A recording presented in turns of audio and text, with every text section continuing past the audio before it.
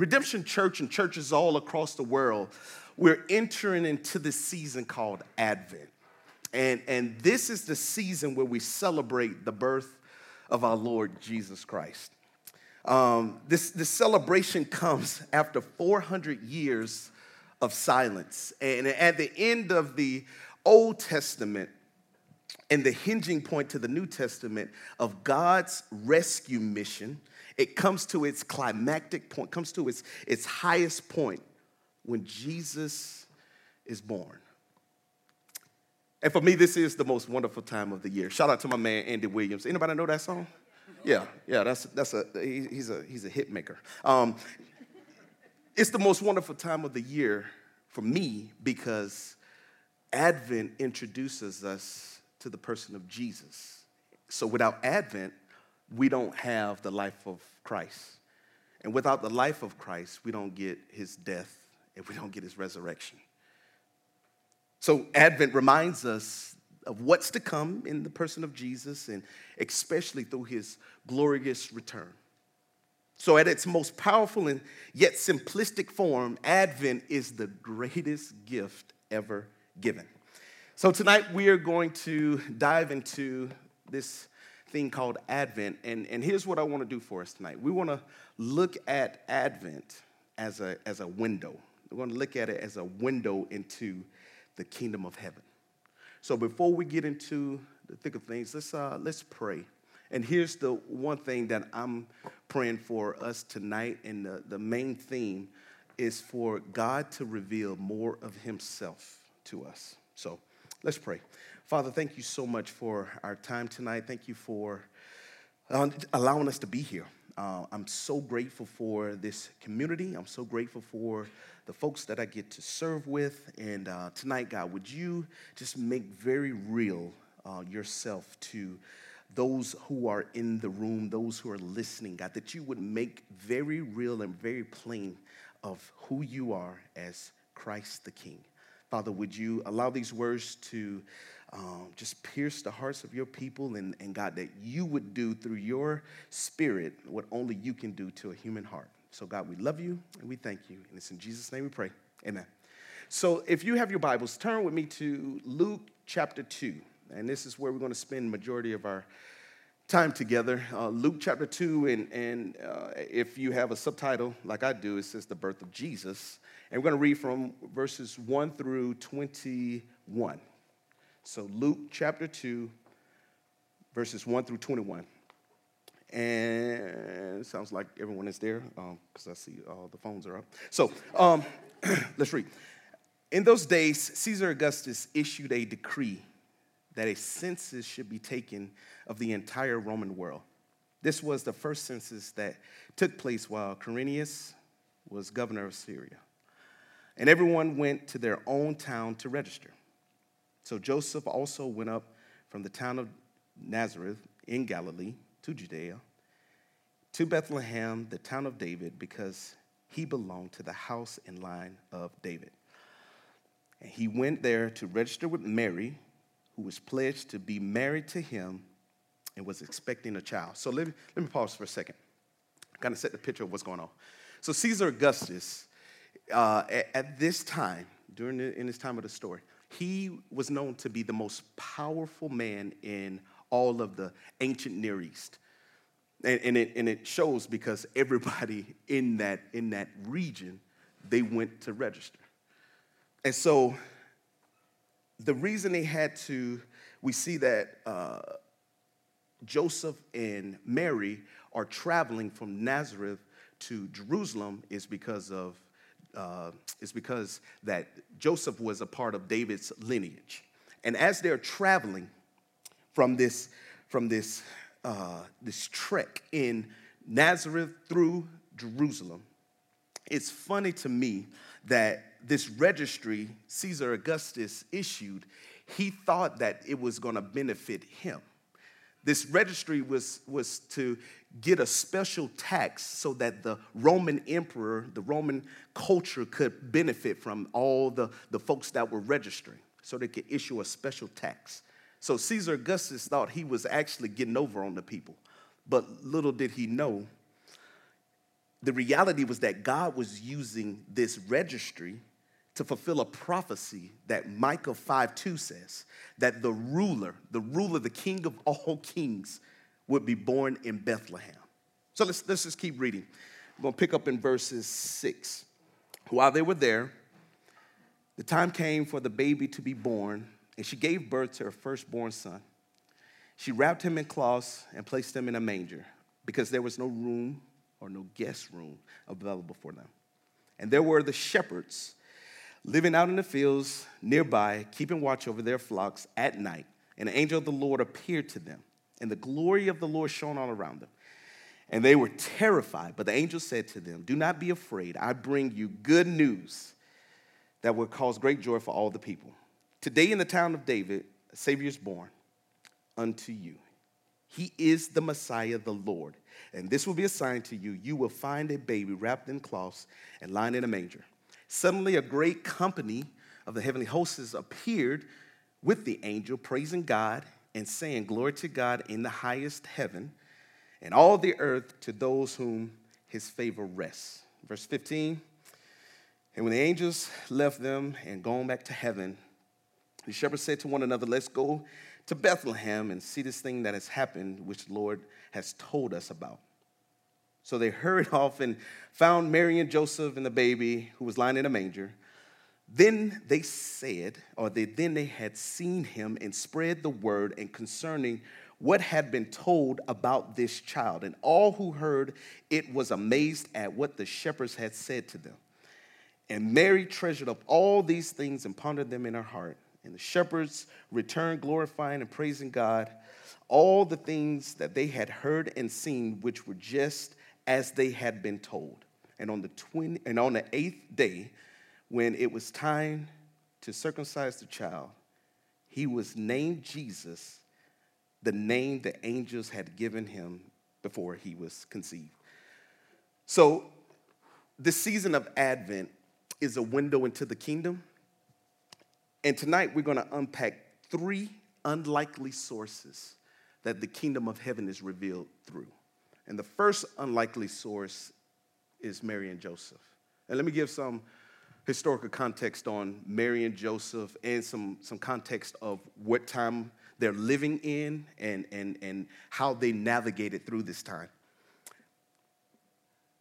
Most believe that Mary was between the age 13 and 14 in this particular time, and Joseph was believed to be 18. So do me a favor, take off your Western lenses, put on Near Eastern lenses, and especially 2,000 years ago, this was actually a norm. And the reason I say that because I do have a daughter, and she'll be 13 in July, and it was hard for me to kind of, when I found out that she was 13 could be 13 or 14. I mean, I have a hard time kind of reconciling that a father would give his 13-year-old daughter away for marriage, but that's the custom that was in this day. They belonged to this lower social class called peasants. Now, most believe that this working class, they made their living through agricultural ventures like farming or small commercial ventures like carpentry. So while we know that Joseph, he made his living as a carpenter, most scholars believe that Mary spent an average of 10 hours a day doing domestic chores like carrying water from a nearby well or stream, gathering wood for fire, cooking meals, washing clothes and utensils.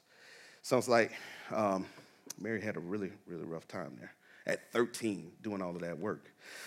Here at Redemption, we have this saying that life is naturally supernatural. And the life of Mary and Joseph supports this saying that the kingdom of heaven would be revealed through a couple of teenagers who ultimately placed their trust in God and not in their circumstances. See, their circumstances found them to be refugees from this lower social class on this 80-mile journey from Nazareth to Bethlehem under oppressive leadership. Their circumstances also found them to be in a barn with no family around, no support system, no midwife, no OBGYN, no nurse to help give birth to this baby boy. And yet their circumstances did not derail what God had promised to them. And this is what we know to be true about a promise. It's only as good as the promise keeper. So just as the Spirit of God did in Genesis 1 and 2, creating life and light out of nothing, so would his word, through the word of God, generate life and light of the world inside of Mary's womb, binding himself with all of humanity. And he's doing this through the conception and the birth of Jesus Christ, the Son of the Most High. So the first unlikely source that we see the kingdom of heaven revealed through is Mary and Joseph. Now, the second unlikely source that we see the kingdom of heaven revealed through is the shepherds. And verses 8 and 11 says this, 8 through 11 says, that there were shepherds living in the fields nearby, watching over their flocks at night. An angel of the Lord appeared to them, and the glory of the Lord shone all around them. And they were terrified. But the angel said to them, do not be afraid. I bring you good news that will cause great joy for all the people. Today, in the town of David, a Savior has been born to you. He is the Messiah, the Lord. And now, to give you some kind of general, give you a general idea about the shepherds. Most believe that shepherds in this day, they had little to no value at all. The Pharisees had a group, and they called this group the lost. And they believed that the lost were unable to inherit the kingdom of heaven. And the group that was associated with this particular group, these individuals would have been anyone with afflictions. So if you had leprosy, if you were crippled, if you were blind, anyone who was considered to be a sinner, like prostitutes, tax collectors. And the folks at the top of this list were shepherds. They weren't allowed to be in temple. They weren't allowed to do temple worship as we do like on Sundays. They weren't allowed in because they were ceremonially unclean. And the reason why they were ceremonially unclean was because of their job, watching the sheep. 24 hours, 7 days a week were spent in the field cleaning, washing, feeding, taking care of sheep. And they had no time to go and wash and do the ritual to be able to enter into the temple. So I hope this is kind of painting a picture of what shepherds were like for you. Because this is where it gets a little tricky. Known to be social outcasts of this society, God decides to reveal the kingdom of heaven through them because they embody what Jesus would later address in John 10:11. And here's what he says, that I am the good shepherd. The good shepherd lays down his life for his sheep. God's plan from the foundation of the world was for Jesus to give his life for us. So just as the shepherds would lay down their life for their sheep, so would this baby boy grow to do. That's good news, by the way. This angelic announcement to these uneducated men exemplified that the mission of God was on the move. And I think it's worth mentioning here that the shepherds in this story was believed to have been watching over the same sheep that were primarily used for sacrifices. The name of this place is called the Tower of the Flock. And the significance here is because Micah, the prophet, he gives Jesus that same title in Micah 4:8. And here's what it says in Micah 4:8. As you watch, O Tower of the Flock, stronghold of the daughter of Zion, the former dominion will be restored to you. The kingship will come to the daughter of Jerusalem. Micah was prophesying that Christ would ultimately, through the example of being a good shepherd, restore all of his people. What makes the Tower of the Flock so fascinating? And now this is what's recorded now, so if don't shoot the messenger.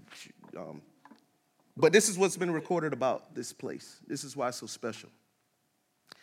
It's because it's believed that the shepherds, not only would they watch over the flock at night at this place, but they would also use this place to examine the sheep. And here's the story. The story goes that they would take these sheep, in this examination process, they would take them and place them in this little trough thing that kind of looked like a manger. And after examining them, making sure they had no blemishes or no spot or wrinkle, they would wrap them in these cloths and then take them to the temple to be sacrificed. I think it's a beautiful thing. I think it's a glorious thing of the gospel connection that is connected to this process.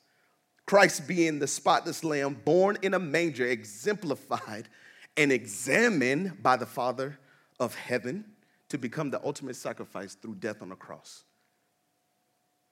And it's just like God to reveal this prophetic message to a group of social outcasts. Anybody know who that group, Outcast, rap group out there? Anybody? No? Let's continue. No, but it's funny that God would reveal this message to these men that were uneducated, these men who weren't able to go into the temple to worship, these men who were considered to not inherit the kingdom of heaven. It's amazing that God would choose them to reveal his glory through. So the second source that we see the kingdom of heaven revealed is through the shepherds. And the last unlikely source that we see the kingdom of heaven revealed through is the manger. Verses 12 through 16 says this. This will be a sign to you. You will find a babe wrapped in cloths and lying in a manger. Suddenly a great company of heavenly hosts appeared with the angel, praising God and saying, glory to God in the highest of heavens, and on earth peace to those on whom his favor rests. And when the angels had left them and gone into heaven, the shepherds said to one another, let's go to Bethlehem and see this thing that has happened, which the Lord has told us about. So they hurried off and they found Mary and Joseph and the baby who was lying in a manger. This is undoubtedly, there's no doubt ever that this was the most famous manger feeding trough in the world, AKA Sweet Baby Jesus Christmas crib. This manger was mentioned 3 times in the span of 10 verses. And we see this manger all on Christmas cards and school plays and on the Hallmark Channel movies. We see this manger as the focus of the nativity scene. And it's no wonder that our natural flinch is to be focused in on the manger and not focus in on who's in the manger. We often fail to realize that the manger is actually a signpost pointing us to what's to come in the person of Jesus. Verse 12, it starts out with, and this will be a sign. When me and my wife and my family, we were living in Florida. I need to take a water break. When me and my wife, we was living in Florida. Shout out to the Chandler Gilbert folks in the house. Anyway, so when me and my wife were in Florida with the kids, we would take our kids to Disney World, the true or better Disney World in Orlando. I don't know what that thing is in Atlanta. Oh, yeah, there you go. So we would take our kids every other year to Disney World. And as you're entering into Disney's property, there's this sign that it goes over, I think it's like a 6-lane highway, and it's this huge, it says, welcome to Disneyland, or Disney World. Welcome to Disney World. And it would be crazy for us. It would be crazy for me and my wife to pull off in the side of the road, take our kids out of the car, start taking pictures, getting the pose on in front of this sign and marveling and spending all of our time in front of this sign and never going in to enjoy the rides. The manger was a signpost pointing us to what was inside for us to enjoy. God stepping out of heaven into humanity in the middle of this chaotic and messy world to be the Savior for anyone who will put their trust in him. The manger is pointing us to what we are to enjoy. And I think it's worth mentioning, by the way, when I say that, ain't nobody catch on. Man, I was hoping Corey would shout me out, or Connor, whatever.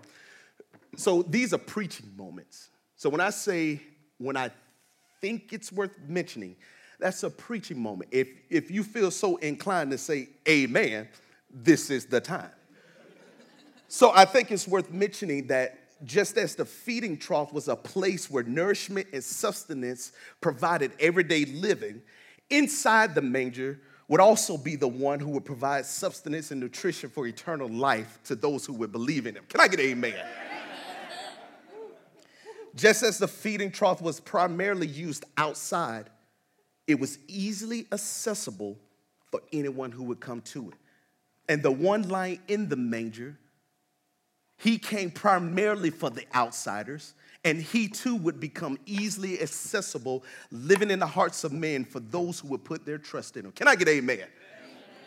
The signpost of the manger reveals the kingdom of heaven has come.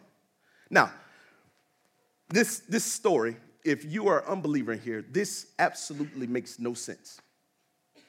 And here's the reality. Everything about it sounds like backwards. Everything about it sounds so like unreal. That God would come and redeem all of mankind. He would usher in his kingdom, bringing chaos into order. He would overthrow kings and kingdoms. He would reestablish power and position. And he would do this through a marginalized teenage couple from the lower class in the middle of an oppressive time with King Herod hot on their trail. He would usher in his kingdom through the birth of a baby boy who was born in a place only fitting for animals.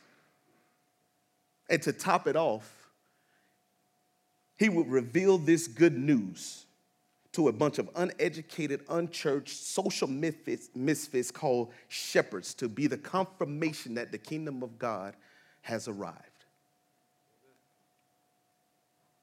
But let me tell you something. I got a confession. As crazy as this story sounds, I believe it. I believe it's true. Every fiber in my body believes that this story happened. My life is built around this amazing truth that God used unlikely sources to reveal that his kingdom has come through the person of Jesus. I believe that. But I know that especially during this time of year, this can be a hard time and a hard thing to swallow that joy has come. For some of us in here, this time of year can be pretty painful. So on Saturday, my family, my dad's brother will be laid to rest. His name is Rudy. A couple of years ago, I shared this story, and I feel like it's fitting, again, to share it. So I went back home 2 years ago, and I was able to perform the wedding renewal vows for my aunt and her husband. And me and my dad were in Jacksonville, and my dad had just got this phone, the iPhone. At the time, I think it was the iPhone 9. And those iPhones, I think, it was the first time that you could actually, like, say, Siri, and Siri would, and, you can give it instructions or whatever. And so my dad is bragging about this expensive phone that he knows nothing about. And he's like, hey, Rudy, man, look what I got. Hey, Rudy, let me show you something. He's, hey, Silas, take me to Rudy's house. I was like, first of all, Daddy, that ain't Cyrus. I don't know who you trying to talk to. Second of all, this phone don't know where Rudy stay. You got to put in the address. My dad got a kick out of that, and I thought it was funny too. But I never had a real close relationship with that particular Uncle Rudy. But the reason I'm sharing this story is because of my dad. This was his older brother, and this last week we've talked more this past week than we had probably all year long. And he was just sharing story after story of how he was in grade school when his dad had got shot in the back. How when he graduated high school, was in the Army, his mom died of a heart attack. I think it was like a few years prior to us moving out here to Arizona. one of his sisters passed away of cancer. And now his big brother has passed away. And as he was sharing these things, and it just clicked, it just hit me that, I mean, this time of year, man, so many people have this lens of brokenness. So many people are dealing with this battle of loneliness, anxiety, depression, and this brokenness of their reality. It seems to shine so much brighter, speak so much louder than this amazing truth that unspeakable joy has come into the world. And if that's you, if you're in here and man, I'm struggling. This is one of those times of year that I'm struggling to find joy. Well, can I share this? That there's good news for you. Because this little baby that we're celebrating actually grew up. And he grew up to be the Messiah. He grew up to fulfill all the prophecies that were made thousands of years before his existence as human. And he grew to fulfill what John 10:10 says, that he came to give life and life to the fullest. Jesus is the only source for true peace, everlasting joy, and life to the fullest. First Peter 5, Harley, could you put it up on the screen? I'm going to just read this. 1 Peter 5, 6 and 7 says this. Humble yourselves, therefore, under the mighty hand of God, that he may lift you up in due time. Cast all of your anxiety, not some, but all, on him because he cares. Whatever your situation is, give it to him. He can handle it. God is known for turning a mess into a message. 2 teenagers, some despised men in a feeding trough, points to that explosive truth that the true king of the world, he's here and he's with us. So what does that really mean for us then? Well, as a believer, we can be of good cheer because the Messiah has come. He's here. The Messiah in the person of Jesus has arrived. So as one theologian puts it, we can let God have all the glory and we can get all of his peace. And for those who are wrestling with your faith, that by your own admission you would go, man, honestly, I'm not a believer. I may have tried this church thing and it's not my style. Well, I got a couple of questions for you. The first one would be, what is your reason for the season? In other words, what is it that you think you need? And then if I'm thinking big picture, larger framework, what is it that you think our culture needs? Because here's the truth of the matter. I said this earlier, that I truly believe that this story that Luke is addressing in chapter 2 is absolutely real. I believe that. Now let me tell you what I don't believe.